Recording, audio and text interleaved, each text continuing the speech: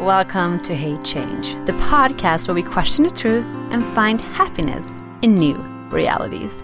My name is Anne-Therese, and I'm so excited to have you here on this journey with me. So now, let's get ready to embrace some change.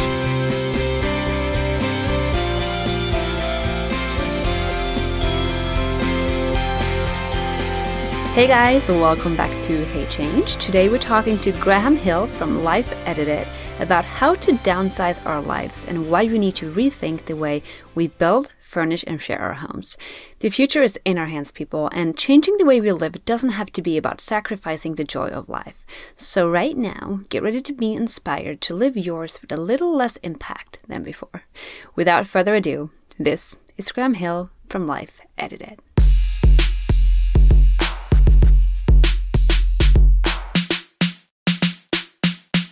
All right, guys, welcome back to Hey Change, and welcome to Graham. I'm so excited to chat with you today, and I'm very curious to learn more about you and your business, which I must say is a very interesting one. So please just start by telling us what it is that you do at Life Edited. Thanks. So Life Edited, our basic belief is that with smart design, technology, and perhaps a little bit of behavior change, that we can design and create smaller lives, and that these lives are going to save you some money, are going to lower your footprint drastically, and that a simpler life's a happier life. And so we've done a bunch of architecture, so we've done a bunch of our own projects, also done some work for developers. We've also done some of our own sort of real estate development. And then we've done a lot of sort of writing and talking and sort of interviewing and just sort of evangelizing the general idea. So are you an architect, or do you help people design, or are you just coming up with inspiration? Like, how does it work? So I have a background in design. I have 7 years of design school, 5 in architecture, 2 in product design. So it's a pretty design central company. We also have 2 designers in Romania that we've worked with for a very long time. And so, so definitely a bunch of design. And then, it's real estate, so often you bring partners in. Ross, COO, wears many hats, but so there's project management and all the things a normal business would have, accounting and legal and Gotta toss that in there too. But okay, I just want to get like a really clear picture of what you guys do. But just give us a idea then, like what do you mean by a smaller life? So it depends where you live in the world, but in the US in particular, we've really supersized ourselves over the last half a century or so. And so everything has grown. We've got bigger portion sizes. The Coke used to be 8 ounces, sort of average. Now it's 20. We've got bigger cars, huge SUVs. We have huge houses, to the point where the average new housing start is about 2,700 square feet, while back in the 50s it was around 1,000, and that's with smaller families. And so we have pretty much 3 times the amount of space per person. Yet at the same time, we've learned to shop like crazy. Big box stores, online shopping, big houses to put stuff in, people learning to make stuff really, really inexpensively and learning how to really market very well. And so we've become really outrageous shoppers. And so even though we have triple the amount of space in terms of our housing, we still have a $22 billion personal storage industry. And so we not only, besides having 3 times the space, we need more space on top of that to store all of our stuff. And so all that would be fine if it sort of worked for us, but we're not any happier than we were back then. We have a lot more debt than we used to. And so, and then we use about 4 times as much energy. And so our environmental footprints are also much, much larger. And so I don't think it's working for us. And I also think if you just take a very simple example and look at Europe, where the average house size is more like 1,000 square feet, so roughly a third, a half to a third.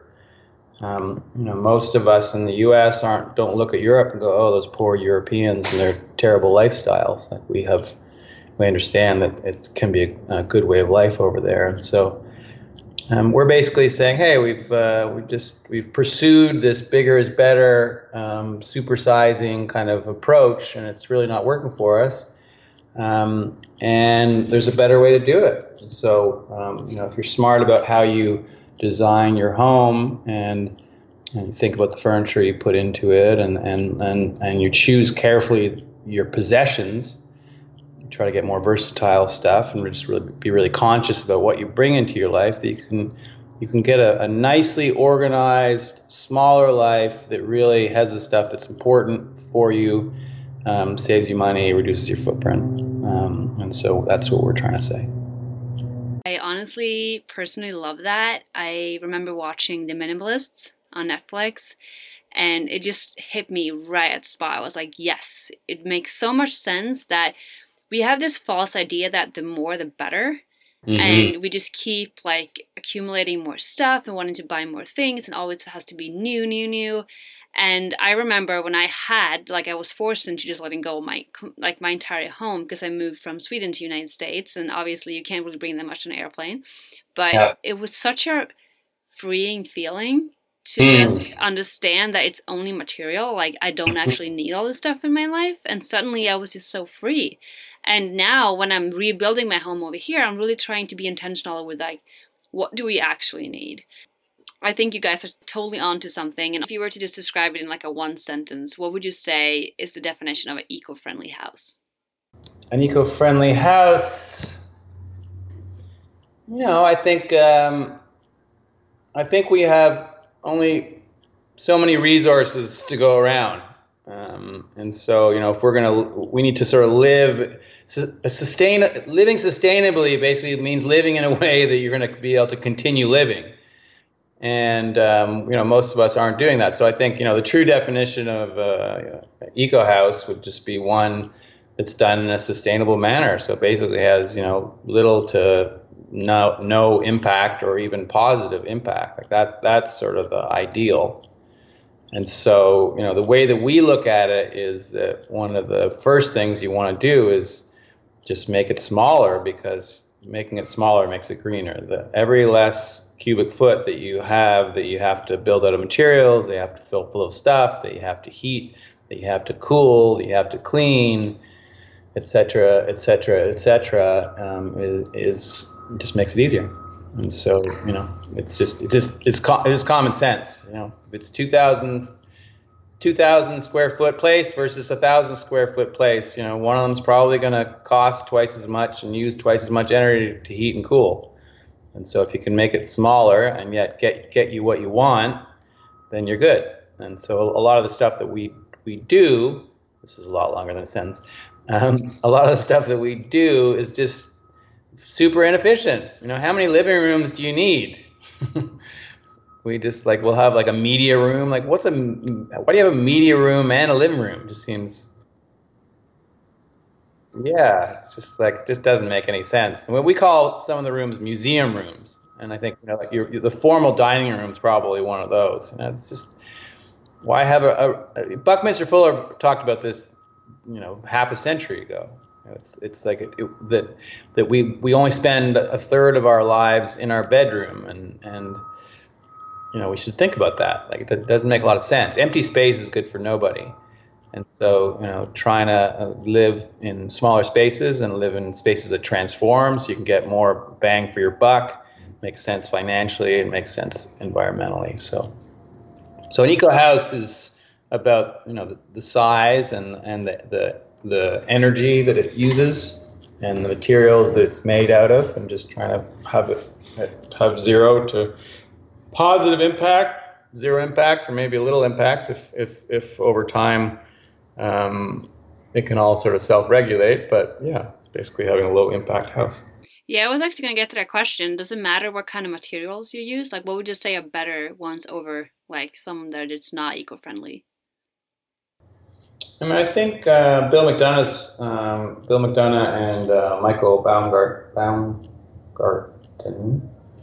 Baumgartner, I can't remember, the Cradle to Cradle guys, I think are pretty smart on that front. And so they sort of break the world into two parts. One are technical nutrients and one are biological nutrients. And so the idea is that each of those are in nice cycles. And so I think, having stuff like wood that can you can put on the compost heap and it will recycle itself, and then having technical nutrients, which might be some kind of plastic or metal that can be easily recycled and used to create other products, and ideally not ones that are of lesser value. But I think that's a pretty beautiful way to go. And so if you looked at the world of materials in your house that way, I think that would be a good way to go. So, I tend to I think wood's an incredible material. It's also a carbon sink. And so if you can build a lot of your house out of wood, I think in general that's pretty great. If there's sustainable forestry practices, and they're doing some incredible work in wood these days, where they're building these like Romberg in Austria are building like 10-story wood buildings, and I think they're actually some quite a lot larger than that. So wood's a pretty incredible material. But yeah, a lot of it's like embodied energy. What does it take to go and get that material and then manufacture it and transport it and then use it in a place and then disassemble and recycle it. How much energy is that? And some things are way more energy than others. And so I think you want to try to shoot for low embodied energy in general. So it's a complicated question, but well, there's like no black and white, like with everything. I feel the most amazing part of the house that you make, and I've seen the videos, is literally you can turn a little box of an apartment into a living room and a bedroom and a kitchen and a hangout area. Do you want to just give some examples to the listeners of things that you like, how you create through design more space in a very tiny space, if you know what I'm saying? Yeah, so I think that like looking at eco housing, materials are important, but the over the lifetime of the building, the materials will be part of it. The energy is, I think, going to be the big part of it, and so good insulation and smart use of windows and prevailing winds and sun and thinking about all those things, and then a great where you get your energy from. Those are going to be things that have a big impact. What we do often, so like LE1 was our first apartment. The main idea there was 420 square feet, and basically there's one big room, like as big a room as you'd find in huge houses. But the difference in our case is that room transforms into various different functions easily. And then within each function, it just feels right. It doesn't feel like you're sort of in some substandard space. And so in that one, it's interesting not having images doing this. In the living room format, there's a nice L couch, and it's just it feels like you're in this nice big living room. Then for the bedroom, Resource Furniture Murphy bed folds down over the couch that I just mentioned. And so all of a sudden you have a nice big bedroom. And if you there's also a moving wall that comes out from one of the sides, and that divides the space in two. And then the ends can be capped with curtains that magnet to the ends. And so you end up having two rooms. And hidden behind that moving wall, when you pull the moving wall out, are another Resource Furniture Murphy bed set, except these are two bunk beds that just fold out of the wall. And so all of a sudden you have a guest bedroom. And there's also a little desk that folds down, so that can be a separate office. And then also in the sort of general living room format, we have a sort of a cool stand-up desk where this drawer pulls out and inside of it is the keyboard and the mouse and all that, and there's a nice adjustable big monitor, and so then it becomes the office. And so and then we have a hidden table also by Resource Furniture. It was called the Goliath. It was really cool. It's only like maybe 16 inches wide or deep. Anyway, you pull it out and it stretches, and then we have like 4 or 5 different table leaves and then stacking chairs in this closet. And so we're able to have a sit-down dinner for 10 in the same space. So to sort of summarize, that one big room is really nicely done, nice wood floors and beautiful white cabinetry and all that. And it's a living room, it's a bedroom, it's a big dining room, it's a big office, it's even at some point a master bedroom and a guest bedroom. So all that within this one space. I think that's so cool. I mean, I don't know if you've ever been to IKEA, but they have those like show rooms where they show you versus like how you could like furnish a space of whatever square feet, and like, oh, there's a bunk bed and there's a desk underneath it, whatever. And I always felt that so fascinating. This is like another level of that. It's just amazing what you can do with that space if you're just being a little bit creative and like work with design and technology or whatever. So I mean, this might be a dumb question, but do you think it's important that people start rethinking the way they live and build their homes? Like, do you think we're going to hit a point soon where we don't even have a choice anymore than to do so? I mean, I don't like to preach, but clearly, we are living beyond our means, many of us financially, but all of us environmentally. I mean, maybe not all of us, but, the average American uses needs, if everyone was an American, we need like 4 Earths to have everything pencil out. And so, yeah, I think this is something that really needs to and really should happen. And, but yeah, what will happen? I don't know. I mean, I hope, I hope we figure a lot of things out and are able to make some big changes. But you can see what's happening, and it'll probably be more of that and worse. We're getting a lot of crazy weather. The globe is warming. The oceans are rising. We're killing everything in the ocean. It doesn't look good. I don't think. There's definitely a lot of work to do, and our buildings are a huge part of our footprint. And the beautiful thing about our buildings is there's actually just normal, everyday, boring technologies and things we can do to drastically reduce our footprints. So, there's a lot that can be done right now. We just need the political will and maybe the citizen will to make it happen. Well, I think there's a movement coming from two ends. Like what we just talked about, we kind of are pushed into doing something because the oceans are rising and the weather are changing. But then also, like what we talked about in the beginning, as a consumer, we're starting to realize that, hey, I don't need as much as I thought I do. And actually, on the other end, I could feel a lot happier, freer, less stressed, just like minimizing my everyday life and like really like trying to take, I guess, just like downsizing my home and my life in general. Like that goes for my closet, the stuff I own.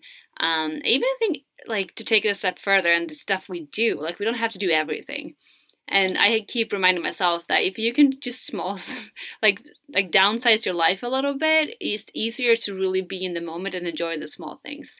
And I think the same goes with the home and an apartment. So I do think we're going to hit a time soon where we're starting to realize that, or if we haven't already, realizing that we need to change the way we live. And I'm just grateful that there are companies out there like yours that are helping us see or provide us with an alternative to how we live today. So what would you say is like one of the most redundant things that people have in their homes today, if you were to pick something? Redundant things. Well, we talked about redundant space. There's certainly some redundant sort of places to eat and places to sit and hang out. Probably different areas. I mean, the kitchen probably has a ton of redundant things. Fashion. I mean, how many pairs of jeans do you really need? We certainly all have a ton of redundancy there. But for some reasons, it's hard for us to let stuff go, even though that particular shirt, particular pants. You haven't worn them for 28 months. So there's probably, I think pretty much any area that you look at, there'll be a bunch of redundancy. So for anyone who's listening who wants to start downsizing their life and their home, what would you say is a good place to start? I think it's whatever you are drawn to. I think the Marie Kondo stuff I think is great. But yeah, like pick, sports gear, tools, fashion, kitchen, books, furniture. I don't know. Just pick an area that you're drawn to and start there. And I think it's fairly simple. There's probably a yes, no, maybe piles.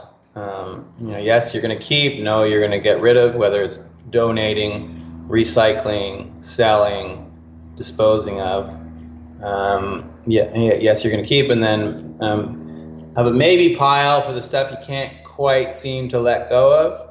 And my recommendation there is just take a box, put it in a box, and then write the date on it, and then maybe decide to check back in 3 months or 6 months. And if you haven't actually had to go back to that box to pull anything out of it, then I think your answer is pretty clear. And if you have, then maybe you end up keeping some of those things because you do actually need them. But I think for the most part, you probably won't. I think many of us, and I'm included, you go to move and there's that thing or that box of stuff that you haven't looked at since the last time you moved. So how important is it? Yeah. I think something that I learned from another guest recently is that in your closet, you hang all your hangers in one way, and then as soon as you wear something, you switch it. And so pretty soon you're going to realize what kind of clothes you're wearing and what's just hanging there. So that's a good trick also, to just kind of like get it like black and white, like, oh wow, I haven't worn that shirt in 6 months now. Maybe I'm not as attached as I thought I was. So yeah, I think there are like tips and tricks to do. I think knowing that it's going to be hard, and then also realizing how amazing it feels afterwards anyways. And also maybe like start thinking about as when you're consuming, like, do you really need all this new stuff? Do you really need to get the newest phone just because it just came out? Or do you actually have to buy another pair or whatever it might be? I think slowing down consumerism and at the same time slowly starting to downsize your life and give away and to find a new home for the things you don't want. Just don't throw it out because that's not serving any purpose. But yeah, it's an art. And I think there's a lot of books out there. Like one is Essentialism. Mm-hmm. Which is a great one. It doesn't really talk about stuff in general, but he gives some examples, and that's kind of a good just guideline to follow. But yeah, thank you so much for that. And what would you say is the house of the future? How would you describe it? No, I think there are a lot of interesting ideas. I think Stuart Brand wrote a book back in, I think, the early 90s called How Buildings Learn, and one of the premise, maybe the basic premise of it, is that that architecture. We view architecture as static, and it's anything but static. Like as soon as people move into a place, they begin to change it, to renovate, like buildings just change and change and change. And so if one was smart, one would actually plan for that. And I think that idea is a big one and is only more relevant now. Neighborhoods, everything just changes so rapidly. So I really think that buildings that were made with more of an erector set sort of idea that allow for more flexibility would be really smart, because it would really reduce a lot of waste. And things change so quickly. All of a sudden, there's a piece of land, like, you may want to build it may make sense to build that single family home now, but if it's going to be if really there's going to be so much density and it needs to be an apartment building in like 15 years, then does the single family home really make any sense? And you're just going to bulldoze it down and then build a whole nother new building. So I think really flexible buildings that can change, that can maybe add on, so that as you say it's a single person, then all of a sudden they're a couple, and then all of a sudden they have a kid, and then their parents come to live with them because they're getting old, and then the kid leaves, and like everything sort of shifts around, and different areas get more dense and less dense. And so I think some real flexibility and modularity would be really smart. And yeah, I think we could, of course, I think we can do a lot more with a lot less space. And I don't know, I sort of feel like also that we should probably be more open to furnished places. And like the idea of owning a couch, for a 22-year-old to sort of own a couch just seems a little bit crazy. Just have to move it around, and then it doesn't fit in the next place, and it just seems like it would be a lot simpler if more people rented in general, and more people rented sort of furnished places, and then I think there's a lot of absolute no-brainer technologies. Like, it's just ways to open and close parts of your house, and just, you know, use sensors and the like. So, you know, if no one's in a room, it doesn't need to be heated or cooled or lit or anything. It should be like using no energy. And it's just sort of, and it's crazy that we don't live that way. So yeah, I think there's a lot of design to be brought and a lot of technology to be brought, and I think we could be living in much smarter homes that are much more flexible, and that, you know, really you want to look at it over the life cycle of that building. And if we really acknowledge how not static architecture is, then we might design in very different ways and allow us to build of sort of life cycle costs of a building that are significantly lower than they are now. There's a city in Sweden, Gothenburg. At their university there, they're like actually experimenting with kind of like the buildings you're talking about, but I think more so about the common space in the building. And they've made, I read an article about this like last year, and they made the laundry like part of the building like super cool to hang out in. And so they're encouraging people to, instead of everyone having their individual laundromat or washing machines and drying machines in their own apartments, to actually use a common space. And so I think you have like lounging chairs and like chargers for iPhones, whatever. So like that's another thing to think about. Like, how can we be better at just living as a community, like amongst each other, and not just have my own thing, like this is mine. So definitely what you're talking about. And then about the furniture, there's a new company too called Feather, and they rent furniture, like I think on a 6 months to like a year basis or more. And so instead of like you said, having to buy stuff all the time, you can just rent a couch or a lamp or like a whole set for an apartment. Because many people today, they might go to a city and work there for a year or two, and then they're moving again. And like to move cross country in America, like, that's a big move, and just a lot of pain having to like drag a couch around, like you just said. So yeah, I agree. So I mean, part of the concept there is just getting better at sharing. And I think, you know, you've seen that happen, whether it's Airbnb or Lyft. Like, these are basically new businesses using technology and just smart thinking in order to more effectively share things. And so I think that we will see more and more and more of that. And it makes a lot of sense. I mean, I think, you know, if we started over, hotels might not exist. You know, they just, in a way, they don't make sense, because and certainly these days, enough of us sort of move around and travel that's, you know, a whole bunch of people are leaving one city and going to another city. And so all of their spaces are sitting empty. And so, you know, if hotels hadn't existed and Airbnb had come along, then it just would be Airbnb. We just would be more efficiently sharing our resources. And then that would be really smart. And I feel also it's just more fun to live in someone else's home. It's more homey, obviously, than hotel. So yeah, I'm all for the Airbnbs.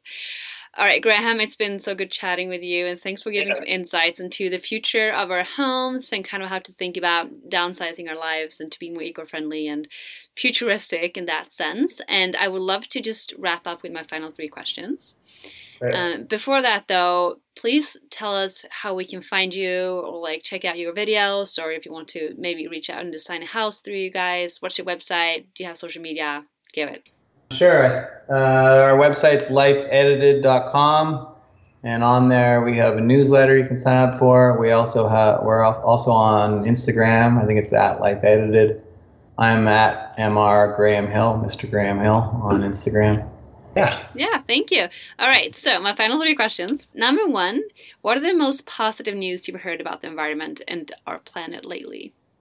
So, I think a couple of really positive things. I think that the rapid electrification of the automobile has been really exciting. Like it has become, and in great part thanks to Tesla, it's become very aspirational and very cool. And like there are a whole bunch of companies. I think Volvo is committing like by 2020 that all of their vehicles are going to be electric. Like that's moving really quickly. So I think that's terrific.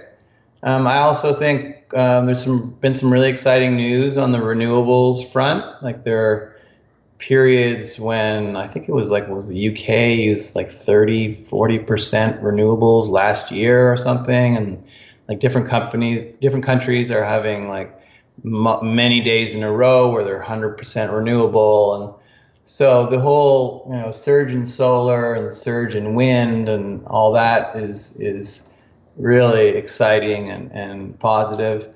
I think it was the organic food is a nice sign. It'd be nice if we saw that extend to other areas a little bit more. But yeah, I think there's electrification in general and just tons of renewables is really exciting. For sure.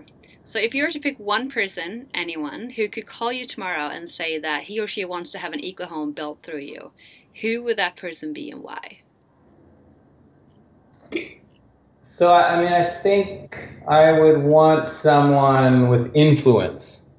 Like that would be the most exciting to me. Like I like change, and I'm like trying to set a good example, and I want change in the world, positive change in the world. So I think a good person there would be Donald Trump. Wow. Yep. Okay, I did not see that one coming, to be completely honest with you. But yeah, I like that attitude. That's definitely positive change right there. Anyone can change. That's all we're saying. Yeah, I think it could be like that would be it'd be the kind of thing like for the Democrats it would be like, well, even Trump's into this. And for the Republicans, many of them who are sort of against this stuff, I think it would be also just okay, maybe this is worth sort of looking at. And so I think he would actually be a very powerful influence for both sides in a way. And so I think that's being a little cheeky, but I do think like if it just seems sort of no brainer to everyone, then it could be a non-issue. I love it. I love the answer, and I'm helping you manifest it right now. I believe in Trump. I don't know, I just said that, but let's see him make some change in this world, like positive change. That would be awesome. Yeah, thank you. All right, so my final question, and given the profession that you have chosen for yourself, which is like building awesome houses, I assume that you're a true eco-warrior. So tell us, what is that drives the engine inside you to want to keep going? Like, what is that gives you hope for the future? I think humans do amazing things when their backs are against the wall, I guess. So, I'm hoping that we can figure our way out of this one. I don't think we're acting very responsibly and haven't been for quite a long time. But we do have incredible ability to come up with incredible things. And so, I think let's see it, and hopefully we can pull out of this, and we haven't had sort of too much we haven't created too much long-term damage. So yeah, I think I'm hoping our scientists and our entrepreneurs, our politicians and our citizens can all sort of come together and figure out new ways of living that allow us to live sustainably and therefore have our race continue on and not join the 99.8% of all species that have gone extinct. Thank you again for tuning in today. I'm super excited to have you with me on this journey of change. Don't forget to subscribe to the show on iTunes, and if you have a minute over, please leave a quick review and some stars. Thank you. I'm also to be found on Instagram via the hashtag HeyChange or on my website heychange.net. So please follow me and we can be friends. All right, until next time, have an awesome day and don't forget to get out there and embrace some change.